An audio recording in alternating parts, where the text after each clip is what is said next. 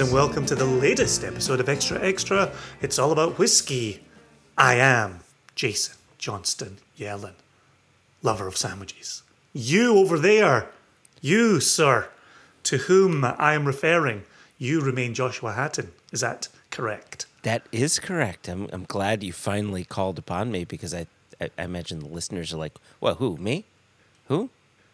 You talking to me? I don't see anybody else. I feel like I've been watching too many police procedurals because I feel like I've put you on the stand this day. Yeah, where was I on the night of the 15th? Exactly. That's the question I've been asking. Listen, normally in Extra Extra, you or I bring a normally whiskey-related story to the attention of the other. We read it in the first half, we riff on it in the second half, and we get out of here in a tight 35. And I tell the listeners every episode, you can set your watch by the tightness of that 35 minutes. That's a very tight 35 minutes. I tell you. And for the edification of our dear listeners, you will text me as you complete the edit, and you will invariably say, this episode is 37 minutes and 1 second. And I will invariably write back and say, sounds like a tight 35 to me. Every time. All the time. Set your watch by it. All right. So I told you before we jumped in here today that I had a tight plan for the recording. Yeah, you wouldn't even tell me anything about it. I'm just here clueless. Believe it or not, I have 2 whiskey-related news articles to read to you today. Okay. Before we riff on them in the second half. I also want to say, one of our dear listeners, Bert Bumgartner, I had the pleasure of spending some time in Scotland recently with Bert, and I'll be spending some time with him in the Selway Bitterroot Wilderness later this month of June as well. And as we were driving, he said to me, I want to bring up something about Extra Extra. And I said, please do. Oh. And he said, it drives me crazy, which is never a good start. It drives me crazy when you and or Joshua talk about being unable to read these articles because pop-ups keep happening. Yes. Ads are appearing, videos are appearing, and we always communicate that to our dear listeners. He said, why do you never hit reader view? Hit what? Reader. Oh, reader view. Well, there's an answer for Bert. Hit what now? Who now?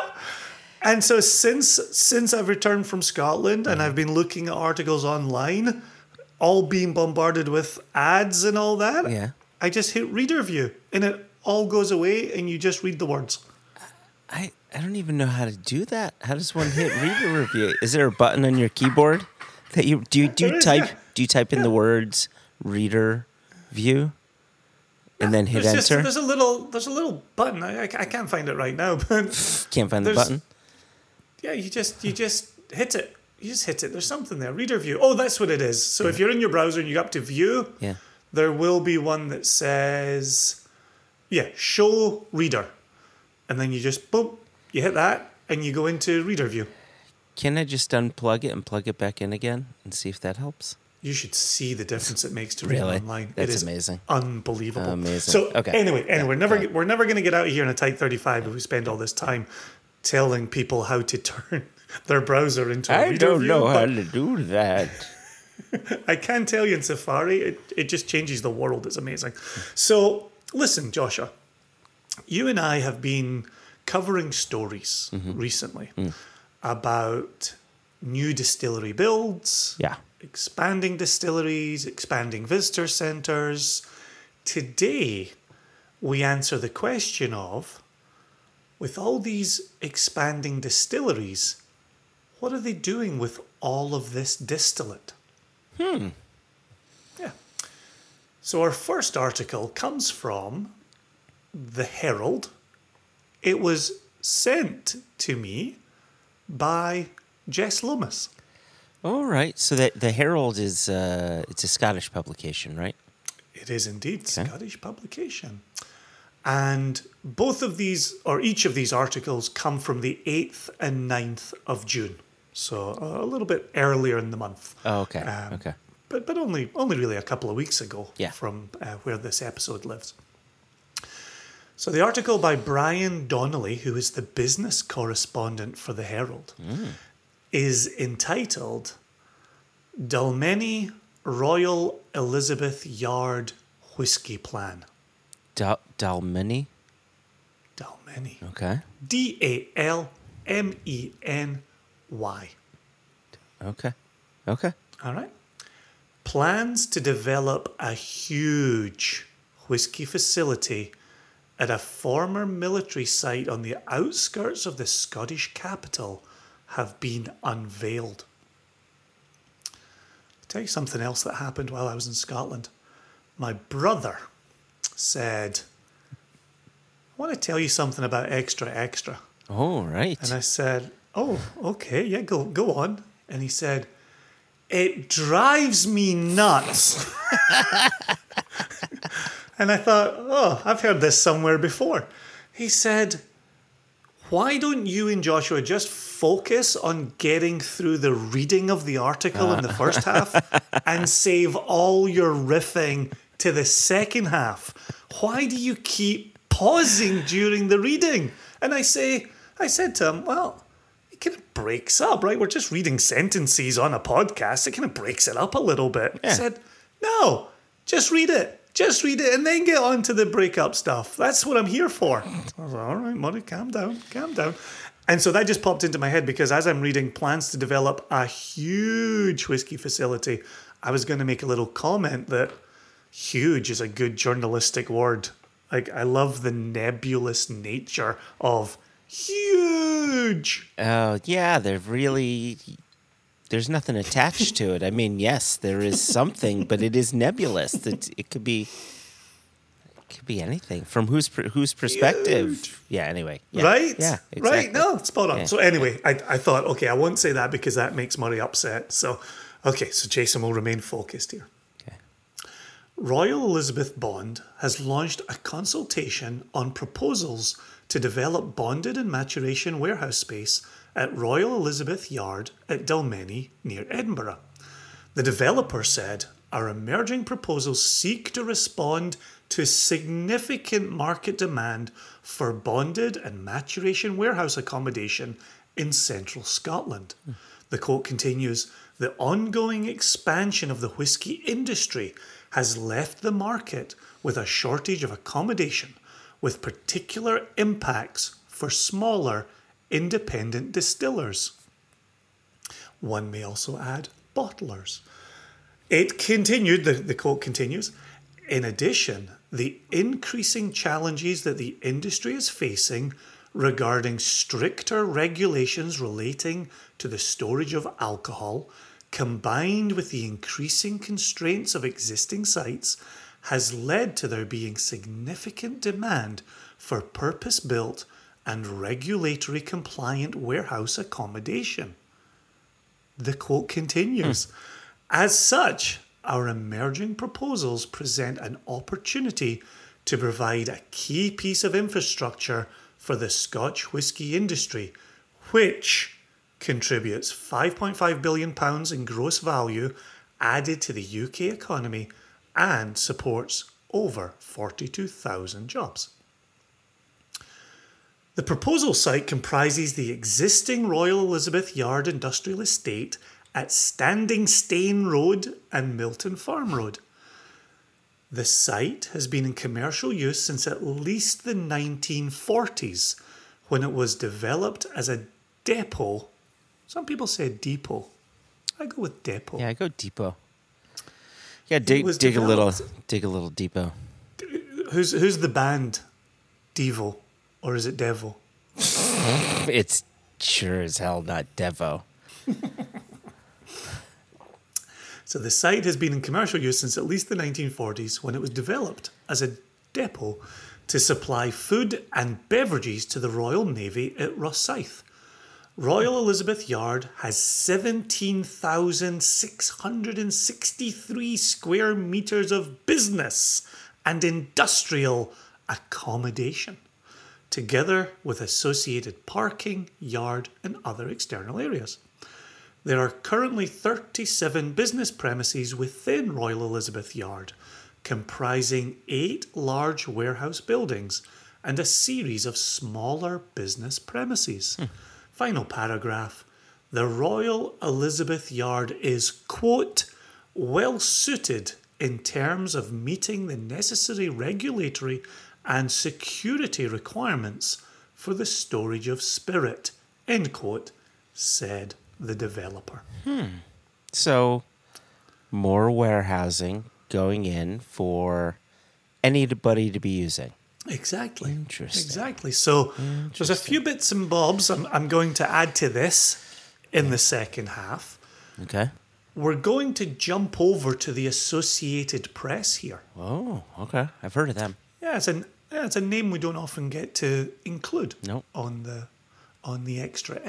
So this has no journalist attributed to it. It is just attributed to the Associated Press. With the title, Four Rosies Adding Warehouses in Kentucky Expansion. Okay. Four Rosies Distillery will expand its Kentucky operations by investing more than $23 million to construct more storage warehouses for its spirits, Governor Andy Beshear said. Work on the new warehouses at Coxey's Creek is expected to be completed by 2024.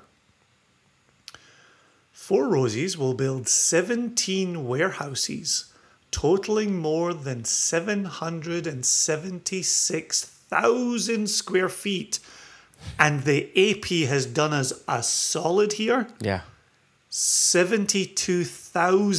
72,092 square meters. Look at them covering bases. Isn't that helpful? Look at that. So Yeah. if you remember, our Herald article Yeah. said 17,663 square meters. Okay. So 17,500 square meters for the Scotch whisky outside Edinburgh. yeah. 72,000 square meters for the bourbon outside Frankfort, Kentucky. Wow, that's so very interesting. Because you know what? I'm gonna listen to Murray, and I'm gonna hold my thought. I try to please your brother as much as I can. Got to placate him. So just to reiterate the paragraph we're halfway through. Four Rosies will build 17 warehouses totaling more than 776,000 square feet or 72,000 square meters to support continued growth of the Lawrenceburg-based distillery, Beshear's office said Tuesday. Kentucky's bourbon and spirits growth continues at an incredible rate, and we welcome this major investment from Four Rosies, Beshear said. The investment comes in response to increased demand for the company's bourbon throughout the United States. Four Rosies currently employs 137 people in Kentucky, including 20 at an existing warehouse in Coxey's Creek. And now, this is the final paragraph. Since Beshear took office, Kentucky's spirits industry has had more than 50 new location or expansion announcements, resulting in more than $1.1 billion with a B dollars in planned investments and more than 900 announced full-time jobs, the governor's office said.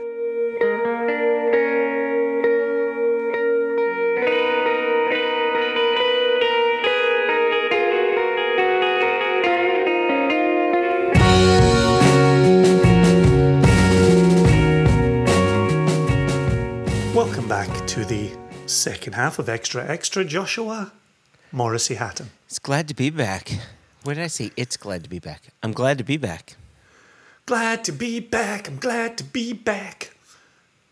So, Yes. the reason that our dear Jess had sent the Herald article to me via text is that when she and I were driving around Scotland, we were at Royal Elizabeth Yard.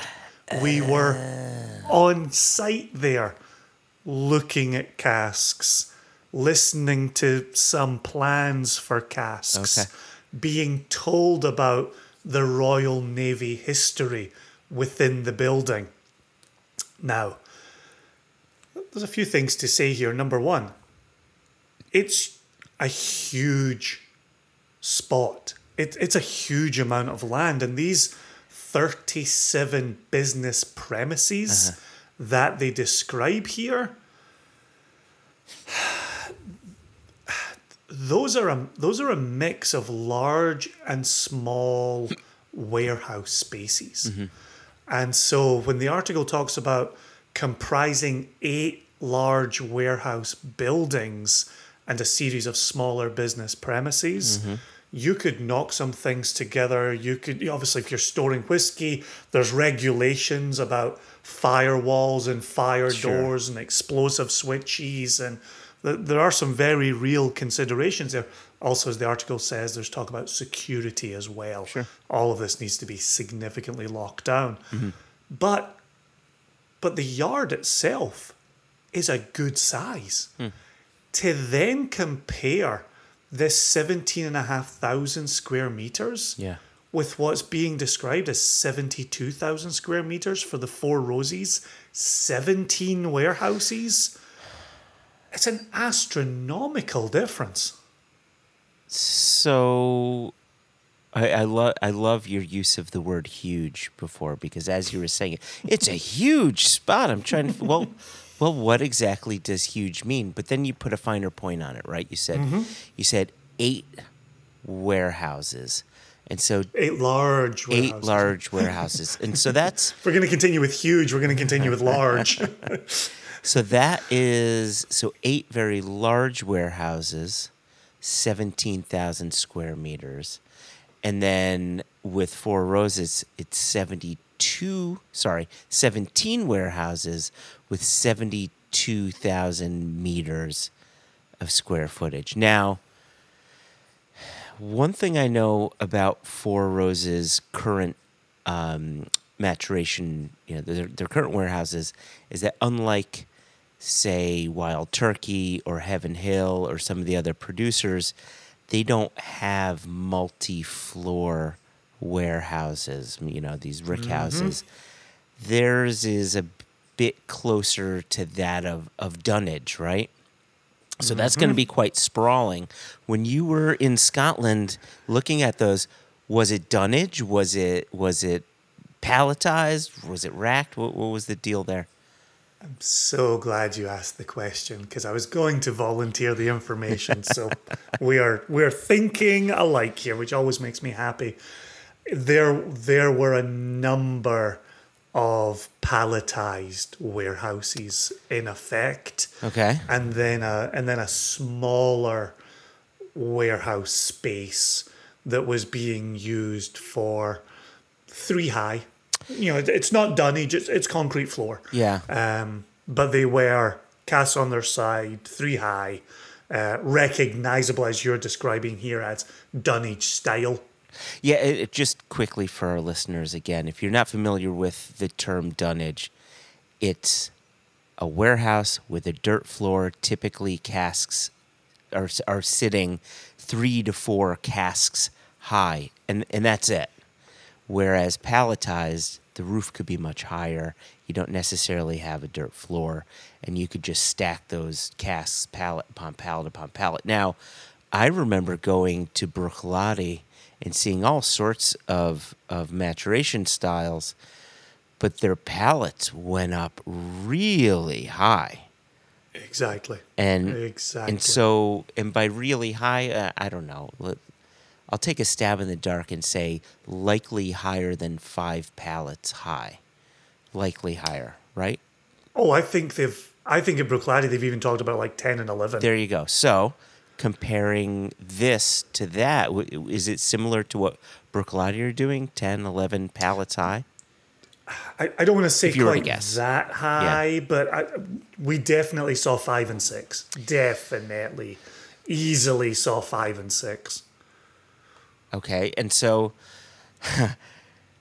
you may not know the answer to this question. I'm sure maybe one of our listeners will. And I should know the answer to this question because I used to work in warehousing, or I used to sell products for warehousing purposes, is when you're judging your square footage, is that both side to side and up and down? Is your square footage from floor to ceiling? It's not. No. No. Your square footage is just your floor plan. Okay, so we're digging deeper here. So because it surprised me when you said here's 17,000 square meters for anybody to use, and here's 72,000 square meters specifically for Four Roses to use.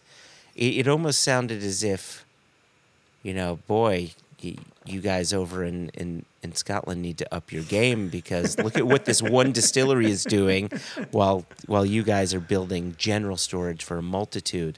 But it sounds like you can go a bit higher, so you can likely get a lot more casks in there. Agreed. Yeah. But the other thing that continually strikes me, and you know this, and Jess knows this, I know this, many of our listeners know this, you simply cannot build warehouse space Fast enough. Yep. In Scotland or in Kentucky, or if you're a growing distiller, with a decade under your belt in America. And it's so interesting in speaking to so many bottlers, distillers, storage people, storage facilities. Everybody thinks the next big warehouse they build will be the one that solves all their problems. Nope.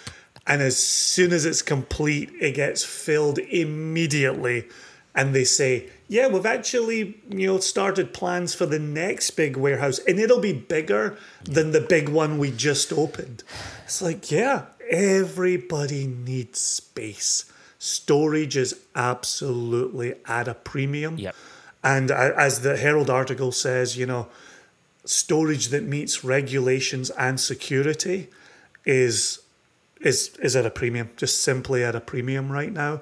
I also, from being at Royal Elizabeth Yard, I believe anything that goes in there will just be for hard and fast storage. I don't, especially, in a palletized warehouse, you don't put things in there and keep a very close eye on them. You invariably say, this is liquid that we're not going to touch for 6 years, 8 years, 10 years, whatever it happens to be. You're not watching it every 3 months. You're not putting experiments in there. You're putting in an 18-wheel truck. It's driving down there. It's being stored, and then it's being retrieved some number of years in the future. Which then brings me to a point that I first thought when I read it, and Jess first thought when she read it, and there's only 3 comments on this article, and one of the comments is about this as well, which is Standing Stane Road and Milton Farm Road. The clue is in that second name there. They are a schlep from Edinburgh. They're 20, 30 minutes by taxi outside of Edinburgh. And you end up going through countryside to get there. I looked at Jess. Jess had actually been there previously.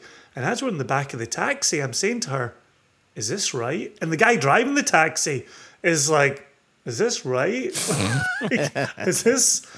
Is GPS really sending us to the right place here? Yeah. There are some tight, narrow roads. The infrastructure might be in place for the regulatory and security requirements. They're not in place for heavy goods vehicles driving in and out with loads of filled casks.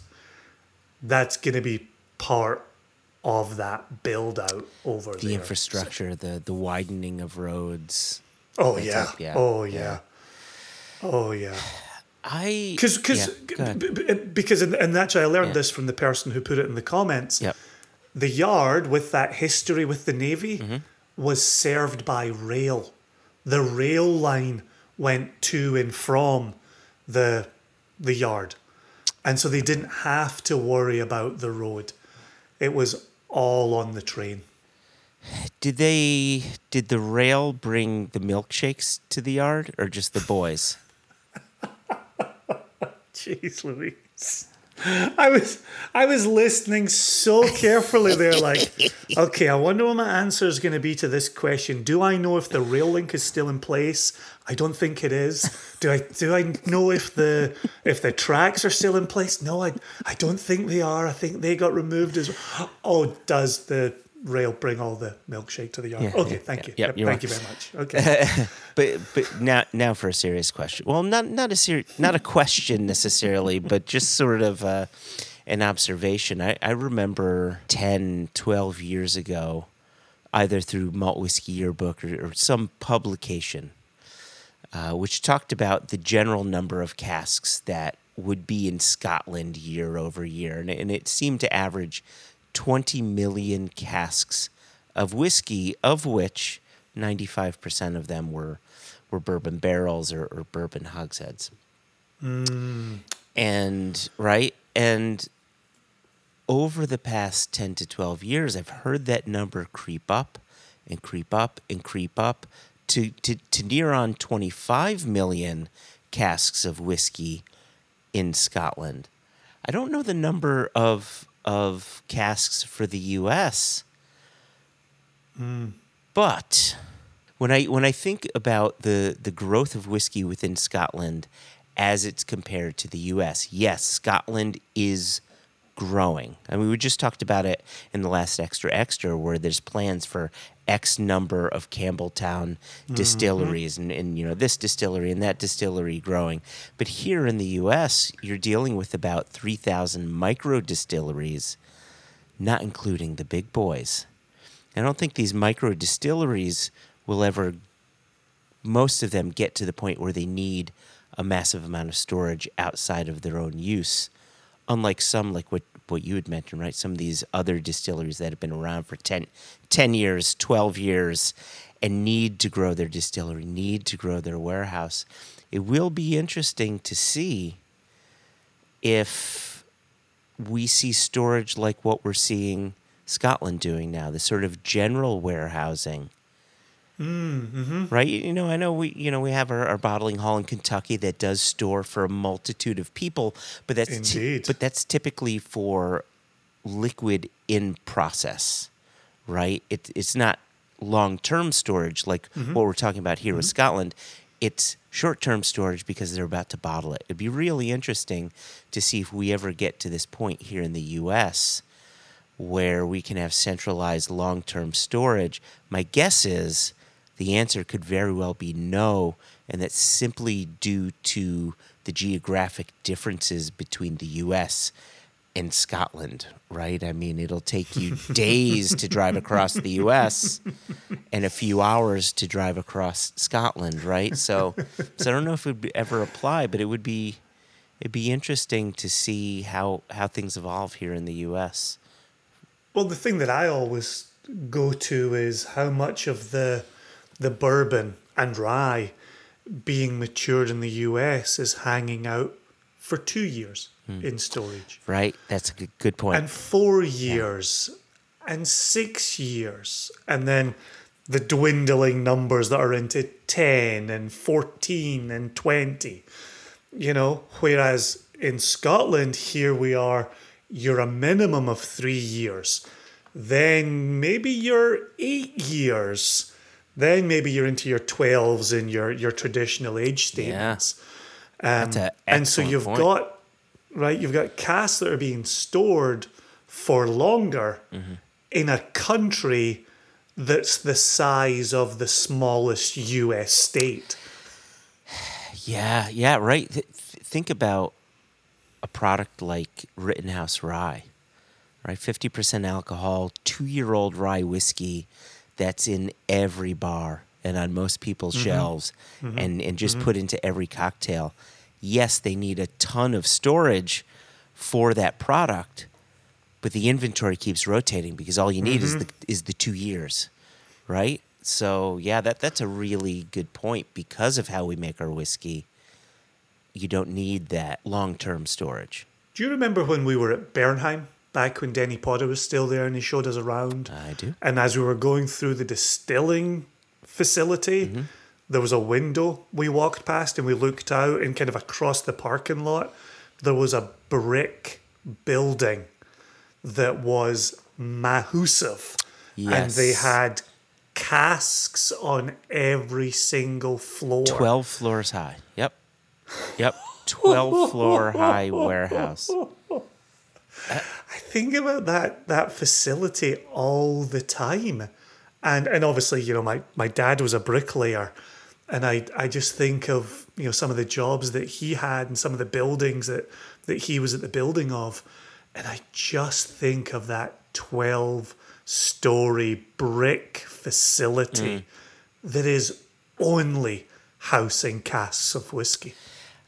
Here's, just to add a little color to that, if you recall back in 2013 when we did our second Jubilee and we had our first Jubilee Festival bottling, we were working with Heaven Hill to bottle a 15-year-old.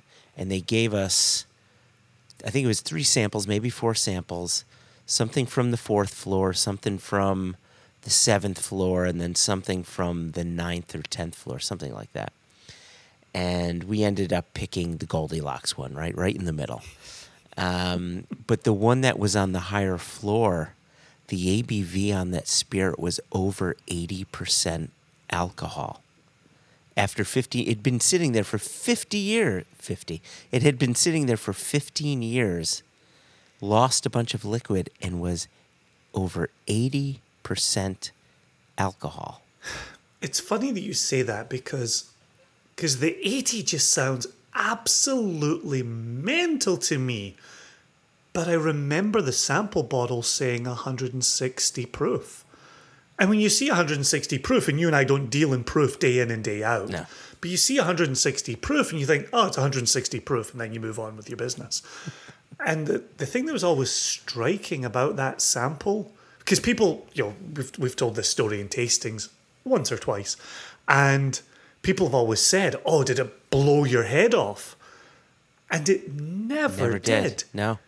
It didn't blow our heads off, but what happened was it really never made it to the back of the palate. Yeah. It just evaporated off the tongue. Yep. And I always remember that being so striking, that the ABV was so insane on it. But then the fact that, no, it didn't taste like drinking cleaning alcohol. No. It had flavour on the front of the palate, and then it just evaporated real fast. Yeah, and I remember actually quite enjoying it. I also remember them saying the number of bottles that would come from the cask. I mean, the one that we selected was 67 some odd bottles. Anyway, part of the reason that I brought that up and added the color is to just once again highlight the differences between what warehousing looks like in the U.S. and what warehousing looks like in the UK, both from a logistical standpoint on where you can move stuff around, from just a temperature standpoint, right, a weather standpoint, and how your whiskey matures, and then also from a regulatory standpoint, where bourbon and rye has to be a new charred oak, and therefore it's going to get 2, 4, 6, 8 years old, and then your inventory turns because you fulfilled your need for that product. It's just quite interesting seeing the stark differences between the two, hearing the differences in the numbers, and as we're talking aloud, talking through the thought process, hearing why that makes sense for Scotland and why that makes sense for Four Roses. Yeah. Yep. But also so funny to be thinking dunnage style in America, palletized in Scotland, right? Yeah, It's yeah, also it's always interesting to me as well, looking at the palletized casks. Obviously, traditionally, casks have laid on their sides. They've been filled on their sides. They've been stored on their sides. The bunghole occurs at the high point of the cask as it lies on its side. You then stand it upright to put it on a pallet with a few of its friends. You then put a pallet on top of those and you add another cask and a few of its friends. And then you add another pallet. You're increasing the pressure on the ends of the cask, but the bung is still in the middle of it. Yeah. All of that liquid is pressing up against that bung when it's sitting on its end, with greater pressure being applied from above. I'm curious to see if we'll, for those that engage with palletized warehousing, if we'll start to see bungs get moved onto heads, onto ends of casks. Oh, I've seen that. Then gets, yeah. As it then gets stood up on its end. Yep, I've seen that. Trying to remember. Or a permanent bung put in the bung hole and then another bung cut in a head. Yeah. Anyway. All right, let's get out of here. We've said everything we came to say. And if we were going to respect the tight 35, we got to get out. A few bits and bobs before we get out of here. If you want to drop us a line, please feel free. info@singlecastnation.com or questions@onenationunderwhiskey.com. No E in whiskey. Thanks to the Herald. Thanks to the AP for these articles. Thanks to Jess for sending in the one from the Herald. Reader review. You can also, if you're using Safari, you can also on the URL bar. Yeah. You can just go to the left side and there's like a little sheet of paper. Yeah. Click that and it'll give you reader review for any article. And all the ads disappear, all the pop-ups disappear.